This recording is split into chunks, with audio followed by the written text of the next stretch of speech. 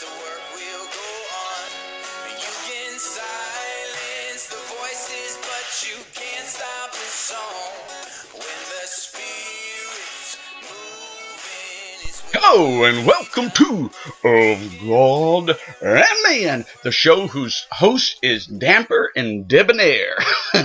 This is your host from French. It is great, fantastic to get to be with you. Several years ago, I was sitting in a restaurant in downtown Marion. Downtown Marion, or Marion is where I live.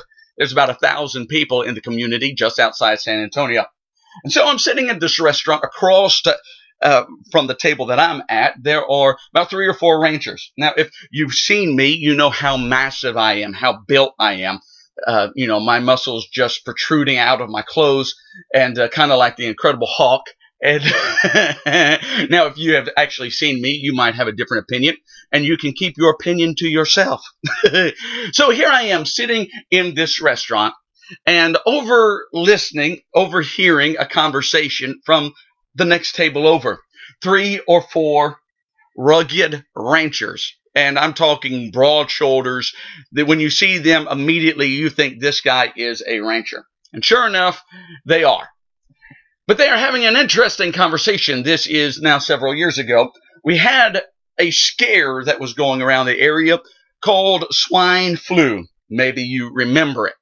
Swine flu was sweeping across the nation, and we had 2, 3, maybe 8 people that died from swine flu. The regular flu kills more people than the swine flu kill, but nonetheless, I'm sitting at this restaurant overhearing these 3 or 4 big, strong, tough ranchers as they are talking about the scare of the swine flu and how the schools in Marion refused to shut down.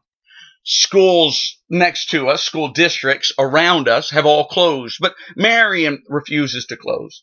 And then I overheard these men speaking about how, they needed to care more and what are we going to do if this breaks out and gets into the whole populace and, oh, what a catastrophe we're going to have.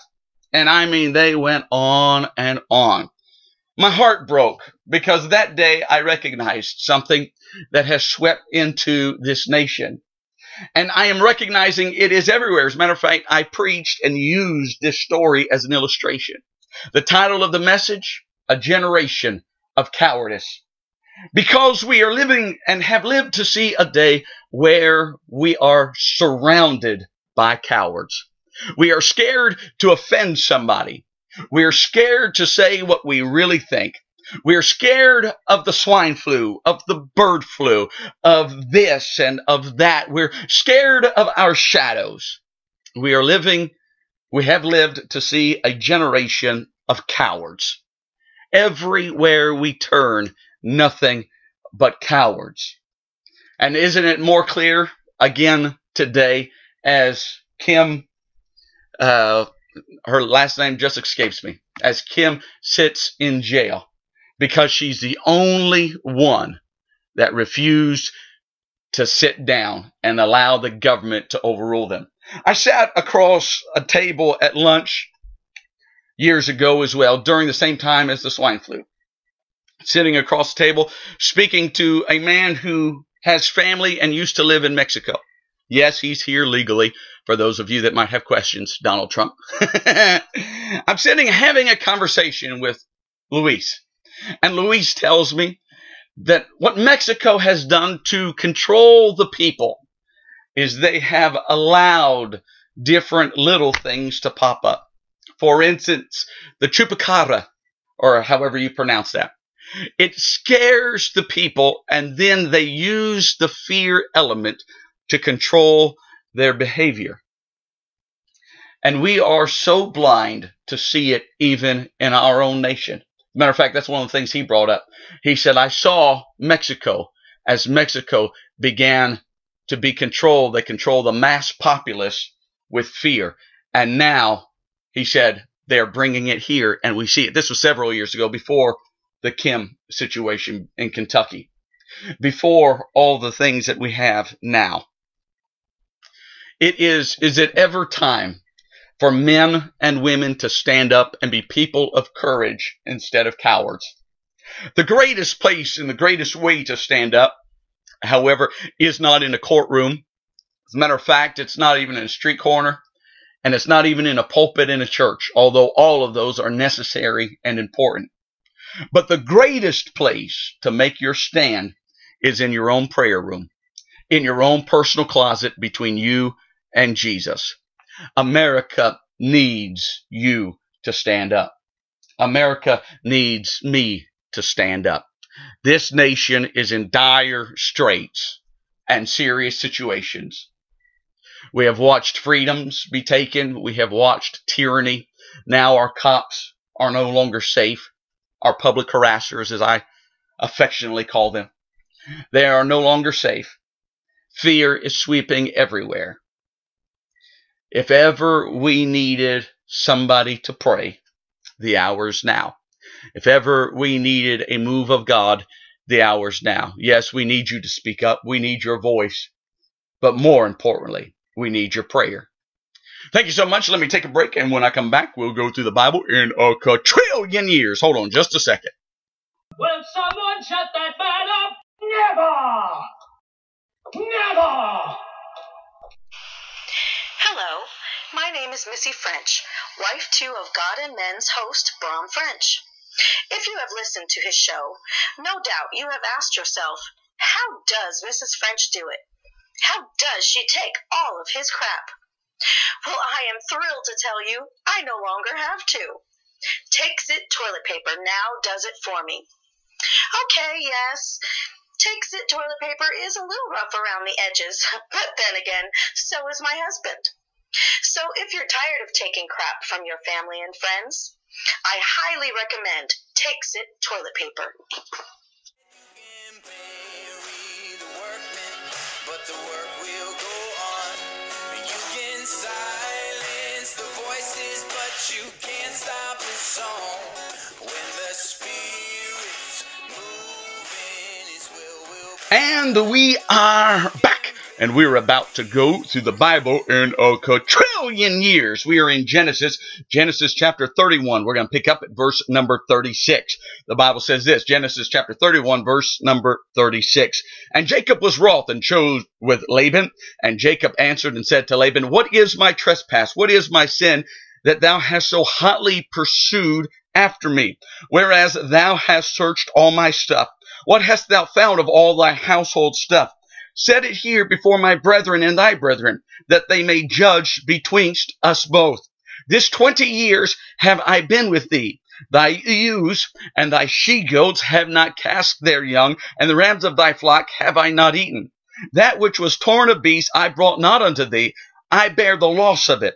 Of my hand didst thou require it, whether stolen by day or stolen by night. Thus I was in the day the drought consumed me, and the frost by night, and my sleep departed from mine eyes. Thus have I been 20 years in thy house. I have served thee 14 years for thy 2 daughters, 6 years for thy cattle, and thou hast changed my wages 10 times. Except the God of my father, the God of Abraham, and the fear of Isaac had been with me. Surely thou hast sent me away now empty. God hath seen mine affliction and the labor of my hands, and rebuked thee yesternight. Wow. You can tell he's a little upset. And I totally can understand it. So let's look at this. Remember, Jacob has stolen away. He has left. He is tired of it. He's had everything that he can stand. He can't stand anymore. He's fleeing. He's gone. He's left his father-in-law, and now he's hit the road. Father-in-law has chased him down. He's haunted him. He's now caught up to him, and he's saying, you've stolen my gods. Rachel stole them. Nobody knows. Except for Rachel. Rachel is saying, hey, I'm the curse of all women, don't make me get up. And so Dad doesn't look under the camel's furniture to see where the idols are. Jacob is now upset, and he's angry. The Bible says that he's wroth, and he chode with Laban. So now he's in an argument with Laban. And Jacob answers and says to him, what is my trespass? What have I done wrong? Where have I sinned against you? That you pursued me so angrily, that you would come and chase me down. You've searched all my stuff. You've searched everything of my household. Now, let me get my brethren together. Let me get my family. Let me get those that are with me, and you get those that are with you. And let's sit down and let's see who was right. Let them judge between us. These 20 years I've been with you. My ewes, my sheep, and the she-goats have not cast their young, and the rams of thy flock have I not eaten. In other words, I've never stolen anything from you. I've done nothing but bless you. That which was torn of beasts I brought not unto thee. I bear the loss of it. So if the cattle, if the sheep, if it was killed, I took it. I took the loss, not you. I didn't steal from you. I didn't require it of you. It was mine. Whether it was stolen by day or night, it was on me. Thus I was in the day of the drought when it consumed me, and the frost by night. My sleep departed from mine eyelids. I've done you right. I've done you nothing but good. And yet you're still pursuing me. Thus have I been 20 years in your house. I've served you 14 years for your 2 daughters, 6 years for your cattle. And you've changed my wages 10 times. 10 times you have changed my wages. The only thing that kept your hand off of me is except the God of my father, the God of Abraham, and the fear of Isaac have been with me. Surely thou hast sent me away, not now empty. You would have sent me away with nothing except the fact you fear my God. Doesn't that almost all by itself make up for it? You would have sent me away empty. And God hath seen my affliction and the labor of my hands, and rebuked you yesternight, last night. When you live with Jesus, when you walk with Jesus, you are going to have people that are going to be offended in you. They're going to be angry at you. They're going to come against you. They're going to blame you. Everything becomes your fault. And so now this is where Jacob is. He's living for God, but everything is his fault. You see that? Because his dad is living in the flesh. His father-in-law is living in the flesh. But Jacob was born after the Spirit. He was the child of promise. When you're the child of promise, those that are not children of promise will be bitter. They will be angry. They will hate you. I think it's a perfect illustration. Why not take it and say, hey, the truth is, if it wasn't for God, you would have robbed me blind. You would have gotten everything but God. What an awesome testimony.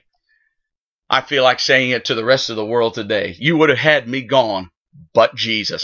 Thank you so much for listening, and we will talk to you later. Will someone shut that man up?